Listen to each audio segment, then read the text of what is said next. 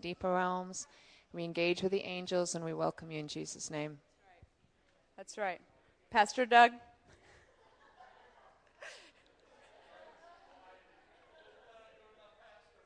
Yeah.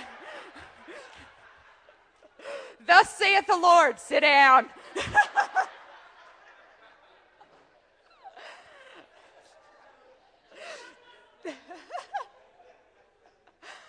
Okay, I'm going to hand out these sheets, and they have absolutely nothing to do with what I'm going to talk about, but they're just handouts that we want you to have. So they're not really for any, we didn't have time to go over everything, but these are things that we want you to take and look at. If I have time later, I may briefly go over a couple things on them, but here, there's two different ones here. And take that. Will you start? I don't think I actually split those in half, but whatever. Okay. All right, the next thing next little topic we have here, this section is called Stewarding Your Heart in the Prophetic, or Cultivating a Heart That's Bigger Than Your Gifting. And, we've all heard about, the famous prophet, the famous, evangelist or whoever that had this amazing gifting. They could draw crowds. They could, wow you with, the revelation that they had. But then, what happens? They, something happens. They fall. They're not able to continue on with the ministry that God's called them to because of X, Y, and Z. Something in their heart that they stumbled over, and then, they kind of disappear from the scene. You think, whatever happened to that person? And that's not God's heart. That's not God's plan for that to happen. And so one of the things that we can do to safeguard ourselves is to cultivate our hearts, or even better, to allow God to cultivate our hearts. To cultivate, kind of like Nicole was saying, we have this way of kind of elevating giftings, and we kind of say, wow, this person can do that, or they can do this, and we get so wowed by people's giftings. And yet, how often are we wowed by people's hearts? How often are we wowed by people's integrity or people's character? Some people are. If you value it like God values it, then you are wowed by that, But I feel like that's part of, what God's calling us back to, is really valuing what He values. It says in 1 Samuel, it says, man looks on the outward appearance, but God looks at the heart. And so for me, I have such a passion for us to live from the heart, from us to kind of get past all the exteriors, all the things that, we stumble because we just look at the outside so often. And God's like, bring it back to the heart. So this little section's all about the heart. 1 Corinthians 13:2. Though I have the gift of prophecy, but have not love, I am nothing. Okay, so this is like the biggie. If you hear one thing today, hear this, that love must be your motive for prophecy. It must be your primary motive. It must be the thing that you want. And, we're all growing in our love. None of us have arrived. None of us are the embodiment of love. We're all working on it. But I think God sees our heart. If we know that our motive is love, it's love. And if we know that our motive's not love, then God can work on our heart and change it right away. It doesn't have to be a long process. One of the illustrations that I love that I've heard for years is, prophesying is like being a heart surgeon. Your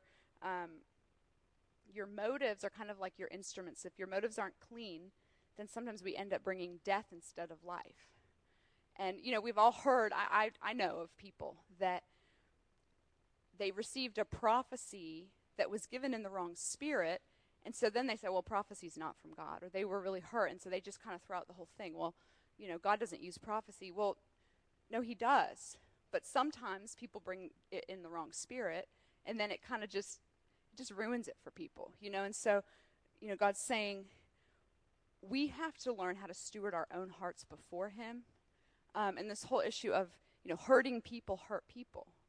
So that if I have like loads of bitterness, if I have loads of offense, if I have loads of rejection, if I have all this stuff that's all, sweltering in my heart, when I speak, I mean, we've all been around people that were so bitter that everything that they said, you could just, oh man, you just feel the weight of it when you're around those people. And God's saying, he wants to use us to speak his words, but he wants us to allow him to really get in the garden of our hearts and really cultivate that garden, really pull the things that need to be pulled, prune the areas that need to be pruned. And like Nicole was saying, he's a loving dad. It's not like, oh, I'm in trouble. It's not like that. It's like he so wants us to live a fruitful life. He so wants us to have life abundant, the life that he planned for us and desires for us, that he's like, look, this thing is kind of in the way. This thing is blocking out the fruitfulness. So let's deal with it, And so for me, a lot of it has been seeing, two of the verses that I love. One of them is Proverbs 4:23. Keep your heart with all diligence, for out of it spring the issues of life. The NIV says, everything you do flows from it. What's in your heart will come out eventually, And so, and then the other one is Matthew 12:34. For out of the fullness or the overflow or the superabundance of the heart, the mouth speaks. So what's abundant in your heart? I felt like that's the question God was asking me. What's abundant in your heart, and what am I going after? What do I want my heart to be? What do I want the garden of my heart to look like?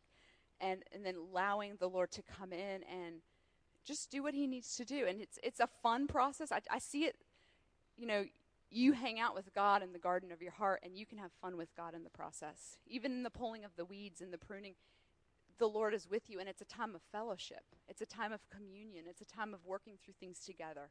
It's a time of being with your dad. And, it doesn't have to be, sometimes we look at this kind of stuff and we think, oh, this stuff I got to work on. Or, it's like going to be this hard, grueling process. Well, sometimes there's hard things, and yeah, that's the reality sometimes. But it doesn't always have to be as hard as we make it.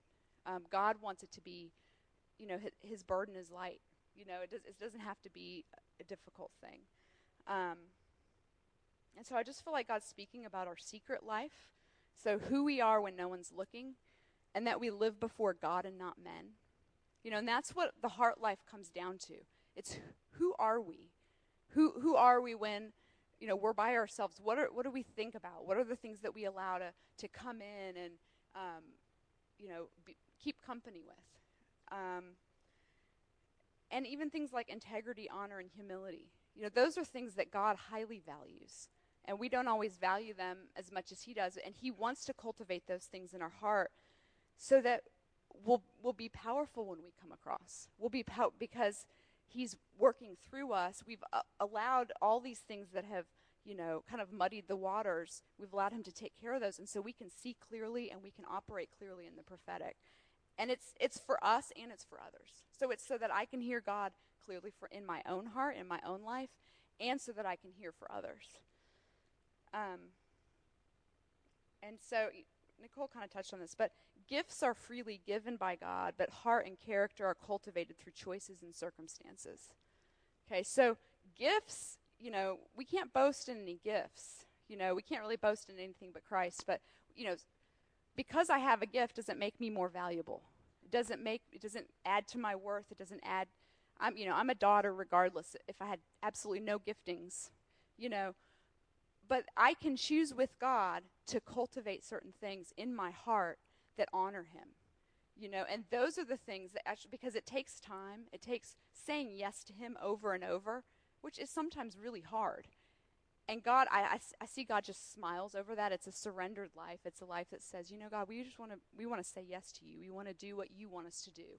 We want to, you to have your way. And because of that, I want to just lay down who I am. I want to, cultivate whatever you want me to cultivate in my heart. And, as I was going over this, the Lord brought to my mind, because a lot of it is, what we cultivate in our minds and in our hearts, we create an atmosphere around us.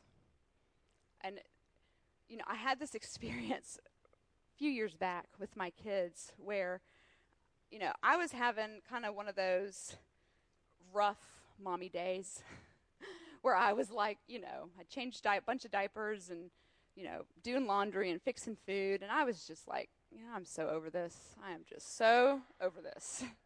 And I'm like, fix lunch for my kids for the, 200th time and whatever. And basically just didn't have a very good attitude, frankly. And I'm sitting there, I'd fixed lunch for my kids, and they were sitting they're eating their lunch, and I was in the other room folding laundry, and just kind of, and the Holy Spirit arrested me, and he was like, you don't have to have that attitude. You can actually choose to be thankful. And so I jumped on that, and I started just saying, God, you're right. Thanks for my house. Thank you for my kids. Thank you that I get to be with them, that I get to stay home with them, and just began to thank him for different things. And literally, probably a minute later after I started that, from the other room, my little 2-year-old, 4-year-old, thank you, Mommy, for making us lunch. Thank you, Mommy, for being such a good mommy. Thank you, Mom. And they just start thanking me. And the Lord said, your attitude, the things that you choose to dwell on, the things that you choose to cultivate in your heart, and it's a mystery of heaven, because I didn't say a word to them. Why does that work that way? Ask God. I don't know why it works, but it does. The things that you cultivate in your mind and in your heart creates an atmosphere. So it's either going to be one of negativity, one of worry, one of anxiety, or it's going to be one of loving God, one of thankfulness, one of, So to me that was powerful. And then the last little thing I'm going to share, I think I've got 3 minutes,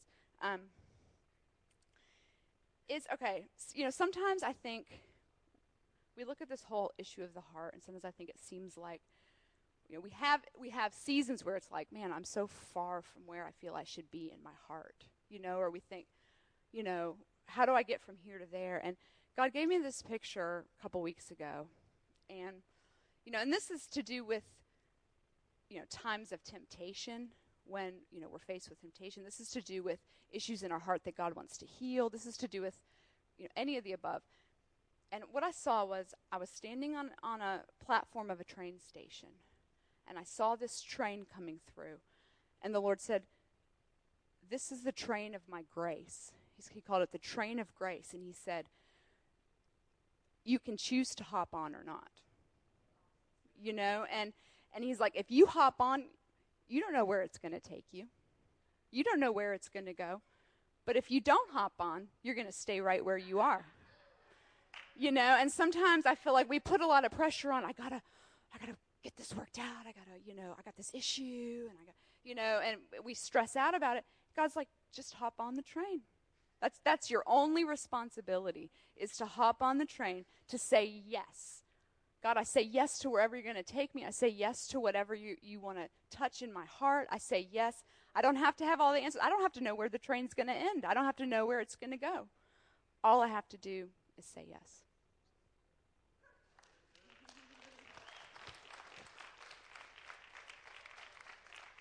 And Mr. David Halcom's going to come share powerful teaching.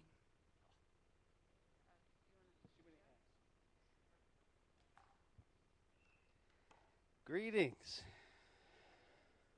Let me set my timer. Keep me accountable. Hallelujah. It's been amazing so far. What are some of the hindrances from hearing God clearly? Because clearly prophecy is just one's ability to hear from God and to share that with others. We like to see as prophecy as calling out the treasure in other people. And I heard it said that a lot of times in prophecy, God allows somebody to go into your future 5, 10, 15 years down the road, see something that's going to encourage you, and give it to you now. So you can see a goal that God wants to get you to. Many times we hear those kind of words and we say, that's not me. Look at this. Look at my life. Look at my situation. There's no way. But God's just giving us a nugget that we can shoot for. Then there's always going to be a process, right? Going to be a process to get to that point. That's our job, to pursue him in that. Some of the things that I can think of that hinder people from hearing God clearly, hurts of the past. I think Elizabeth shared on this a little bit. And what happens typically is when we get hurt, say by a church leader, by a parent, by somebody who abused authority, a boss, those things kind of get nestled in our heart. And like Elizabeth shared about the garden of the heart, they spring up, this bad thing that happened. And because it's alive and it's got, it's waving at you when the wind blows, you're constantly seeing it. So it's a little hard. Another thing is bad teaching, bad doctrine. I grew up in a denominational type church, and it was basically a non-profit organization. Profits weren't existed,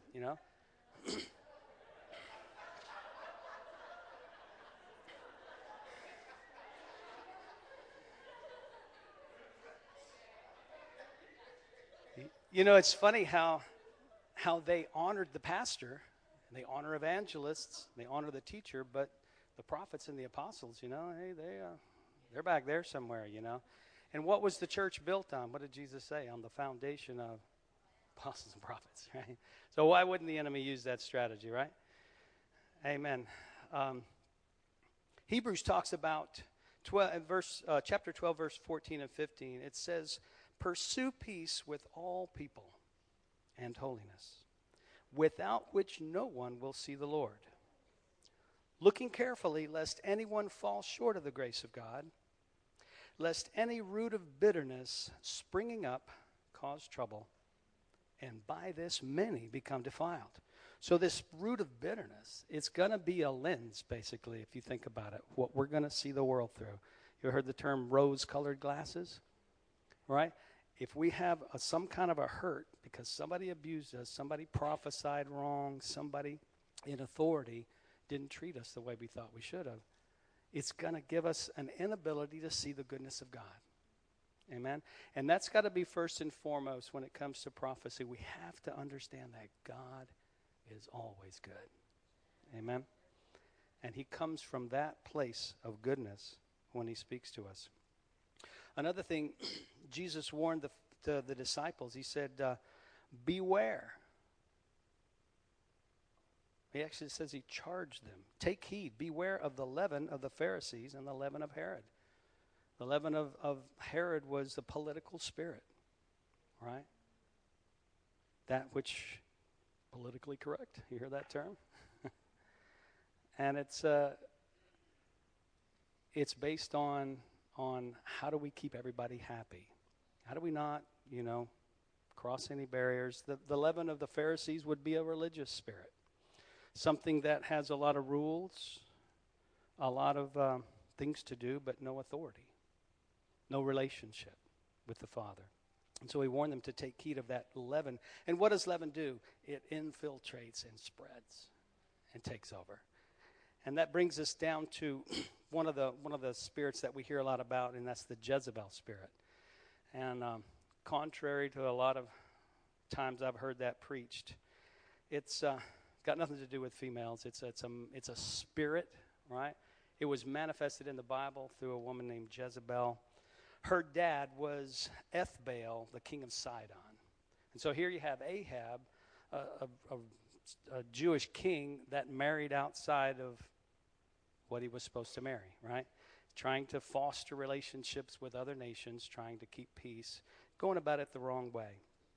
Her name actually means to exalt Baal.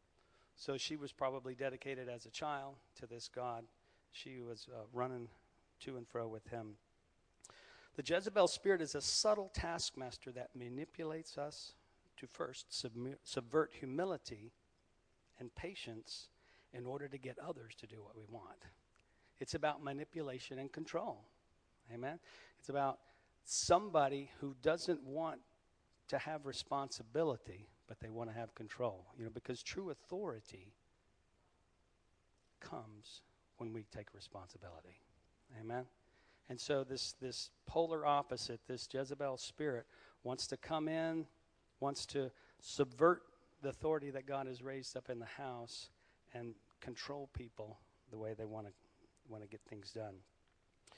Ahab actually even built a temple to Baal. And he set up a wooden image and an altar to Baal and began to worship him. So the country's already going sour right there.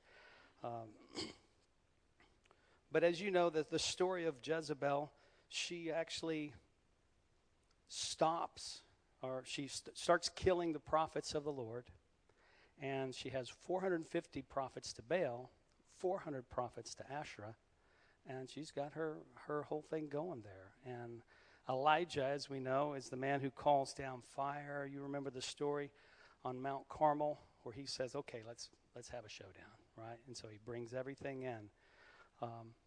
Think of the power that was released during just that one day when they brought in the sacrifices, they built the altar, they put the cows on there, and the prophets of Baal, he gave them all day. He taunted them, saying, come on, maybe your God's in the bathroom, maybe, they cutting their hands, and he was really having fun with that.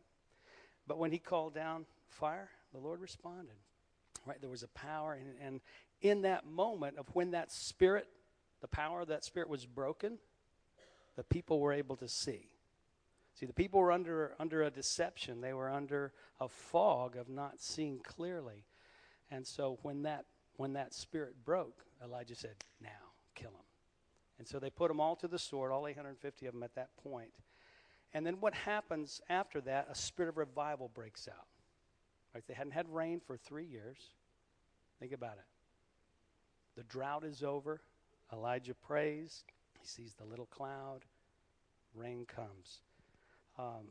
The next day, I believe it was either that day or the next day, when Jezebel heard about it, what do you remember her saying? Does anybody remember that story? Let me read that real quick. As Ahab told Jezebel all that Elijah had done, this is 1 Kings 19, 1 through 3. Also how he had executed all the prophets with the sword. Then Jezebel sent a messenger to Elijah, saying, so let the gods do to me, and more also, if I do not make your life as the life of one of them by tomorrow about this time. And when he saw that, he arose and ran for his life and went to Beersheba, which belongs to Judah, and left his servant there. And you probably remember the story. He goes on a day further into the wilderness, and he whines and complains to God. Oh, I'm the only one left. Wah, wah, wah. How did that happen? Was it just because Jezebel spoke something? Or was there a principality at work there behind her words because she was in partnership, she was in covenant with this God? Was there a spiritual force that went there and overwhelmed Elijah? Many times it's after we have a great breakthrough that the enemy is able to cut us off at the knees. And we have to be careful because a test comes after a season of learning, doesn't it? How does it work in school? You study, have a test. So we need to start expecting these things. After we've had a certain study, we go to Tuesday nights, Bethel School of Supernatural Ministry. After you hear an awesome message at church on Sunday, expect that to get worked out in your heart, and expect that to come and test you, right? There's a scripture that talks about Joseph, and it says that the word of Joseph was tested until the time came, until it came into fruition. And so God will speak a word of prophecy. The enemy hears that word, and he's going to aim at trying to get you disillusioned, get you not to see who you really are in Christ, keep you from walking into that word. There's another area called jealousy. In James it says that jealousy and envy, when jealousy and envy exist, every evil work exists with that. And there's a story in Judges, not Judges, but in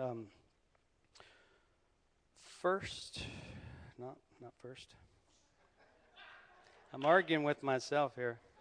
I'm going to win, though. Don't worry about that.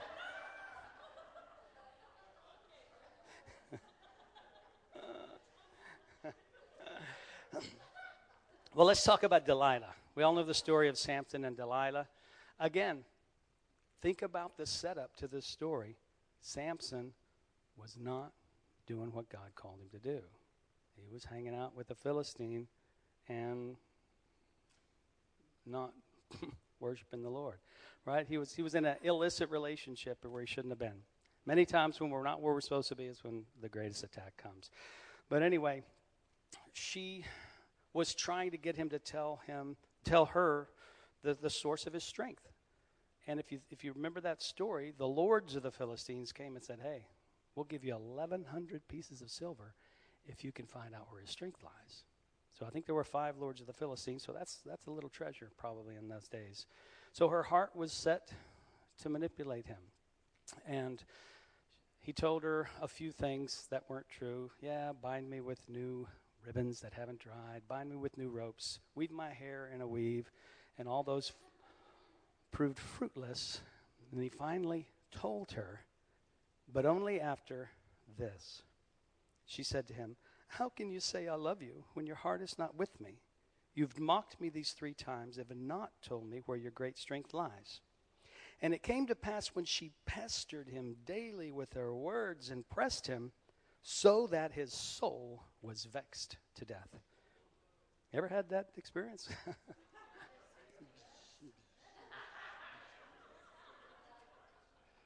He told her all his heart and said, no razor has ever come upon my head, for I've been a Nazarite of God to the womb. So we know that it was only when she really pressed and pressed and pressed where he just couldn't handle it anymore. You know? And that's what that spirit does. It will cut you off at the knees. It will continue to whine. It will continue to try to get its own way. Jealousy. Jealousy opens the door to bitterness.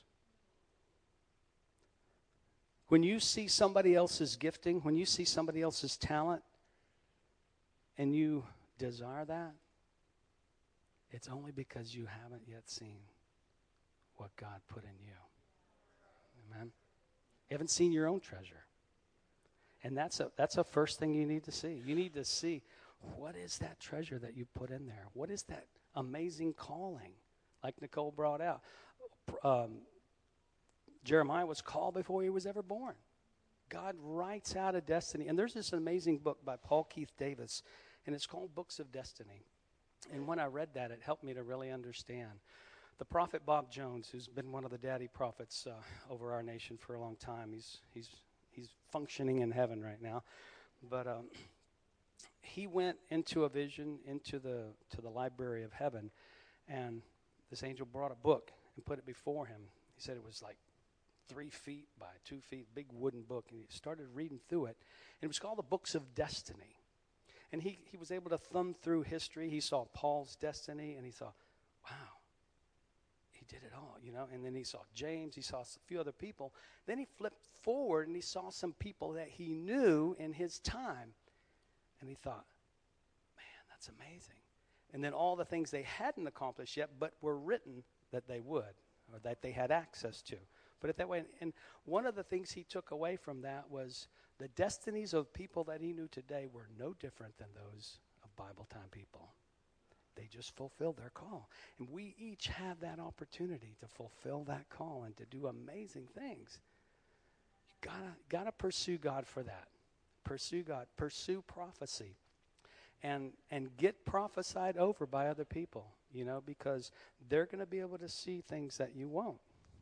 I think it was Elizabeth or Nicole one that talked about sometimes we have a filter in the way we see things. They have similar giftings, but they're expressed differently. They're displayed differently. And we each have our own flavor of God in us. Amen?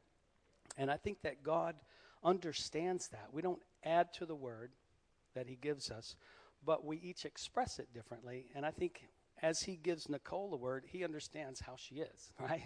So she's going to release it in a way that means something to you. Debbie's very highly prophetic as well. And she sees things that I'm like, God, why can't I see? But it's very interesting because when we work as a team, I will feel it, I'll hear it. And an elder that I served under once, he used to just say, I just know in my knower. You know? It was everything within him knew that. And so I will speak, and as I'm speaking a word forth, she starts to see it. And then she can add from a different perspective to complement that word. But, you know, in Korah's rebellion, jealousy was an attempt to get them out of their own call. See, they were called to be Levites, to serve in the tabernacle, to do a certain function. They wanted to have Aaron's job and to be the high priest, right? So jealousy gets us out of the place of our calling and puts us into a place where we have no anointing so the enemy can destroy us. That's what jealousy does. You got to be careful about being jealous of any other person. We need to honor each other and build each other up. You know, bitterness is often the door in which the Jezebel spirit enters. The person who chooses not to forgive has to control their surroundings to be safe. To protect. The person who chooses not to forgive has to control their surroundings to stay safe. They have to control who has access to them in order to keep from getting hurt further, right? So it's a wall. It's a protective measure. They're usually marked by a trail of broken pastoral relationships, not being able to receive correction or discipline. And if you think about it, instruction and information are two different things. Information is information. Instruction, think of construction. On the outside, you're building something. Instruction builds something on the inside of you where information can stay, right? If you get information without instruction, it's probably a database that doesn't have any triggers, doesn't have any links. But if you build that structure inside of you, information has a place to go. And it's built within us through discipline and correction. It's a hard thing for a lot of people to understand. Only through our ability to humbly receive discipline and correction at times can this inner structure be formed within us. And I've noticed over the years, Elizabeth talked about those people who don't finish well. There have been certain people who have been derailed. And Paul talks about Hymenaeus and Alexander. They got derailed, shipwrecked in their faith. And a lot of people in the past, King Solomon, he didn't finish well.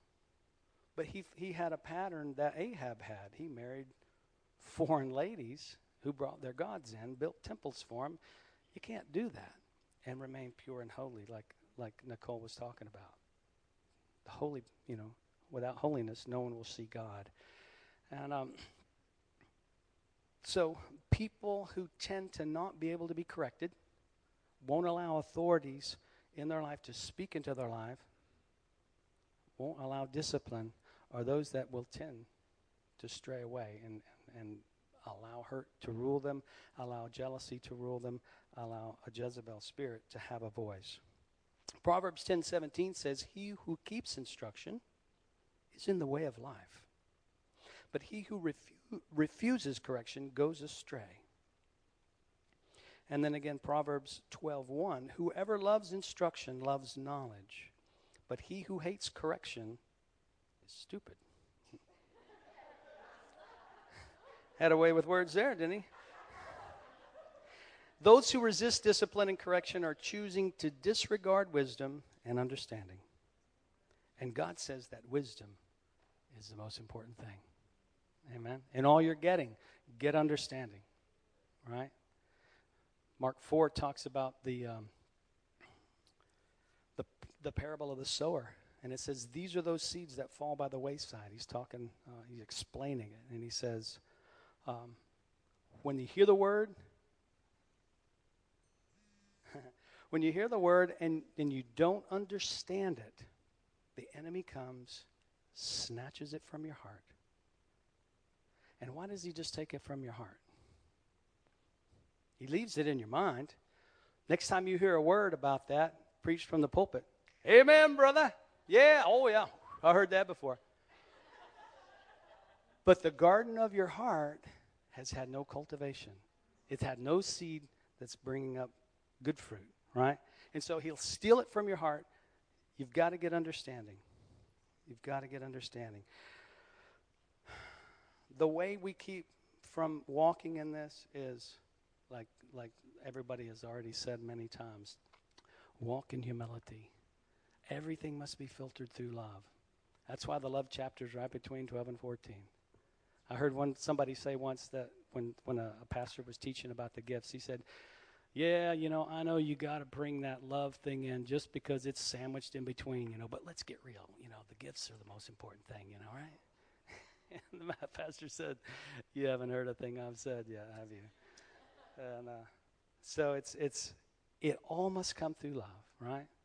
If you don't love people, you can never influence them. The world only has value for us if they know we love them. And we can't influence somebody that doesn't have value for us. So many times we preach at people on the street. We used to in the old group that I was with. And you preach and you got a bullhorn and you're shouting at them and all. It's like, what do we expect? They know that we don't love them. Who's going to have influence over President Obama?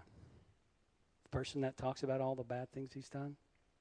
Who's going to influence ISIS? Until we love them unconditionally, we're not going to be able to influence them, even in our prophetic declarations, right?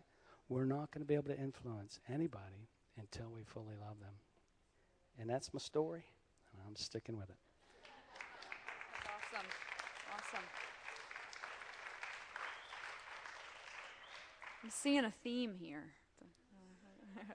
Okay, we're going to do an activation. I need to make sure that everybody has paper and pen or pencil. Does everybody have said paper and pencil, pen? If you don't have it, raise your hand and maybe your neighbor can loan you.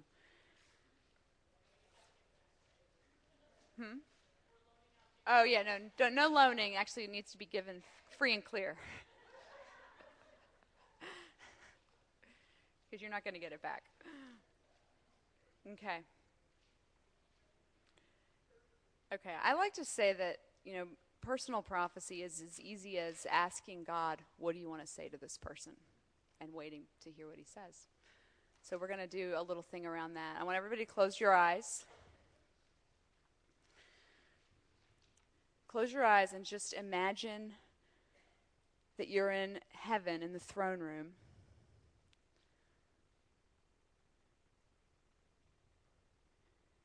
And you're looking at the Father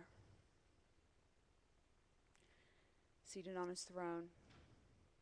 You can see the angels. You can see just however you want to picture it. And you're standing there, and there's someone standing next to you. You can't see their face. But you say to the Father, Father, what do you want to say to this person that's standing next to me?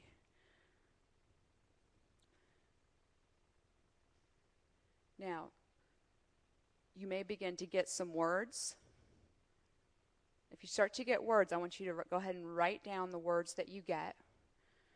If you're not getting words, you may get a picture. You may have a short little picture or a vision. You may have... So you just begin to write down whatever it is that you're getting. It could be a verse, a Bible verse that you just hear in your mind. It could be 2 words. It doesn't have to be, 2 words can be very powerful to someone. So don't think it has to be a big, long thing. But go ahead. I'm just going to give you guys 2-3 minutes just to write what you hear for this person.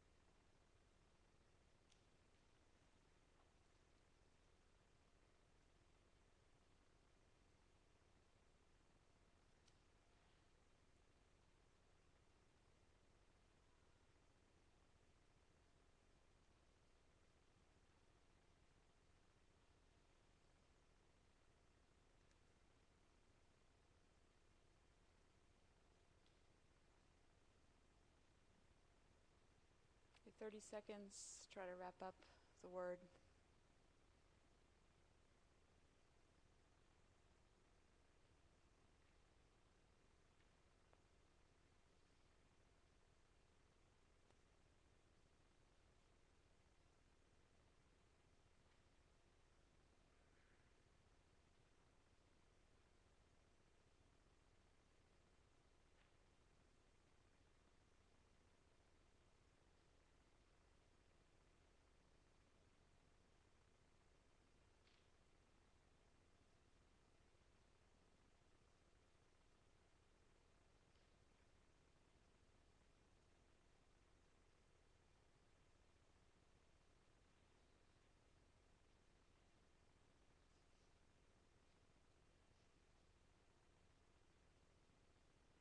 Did everyone get something?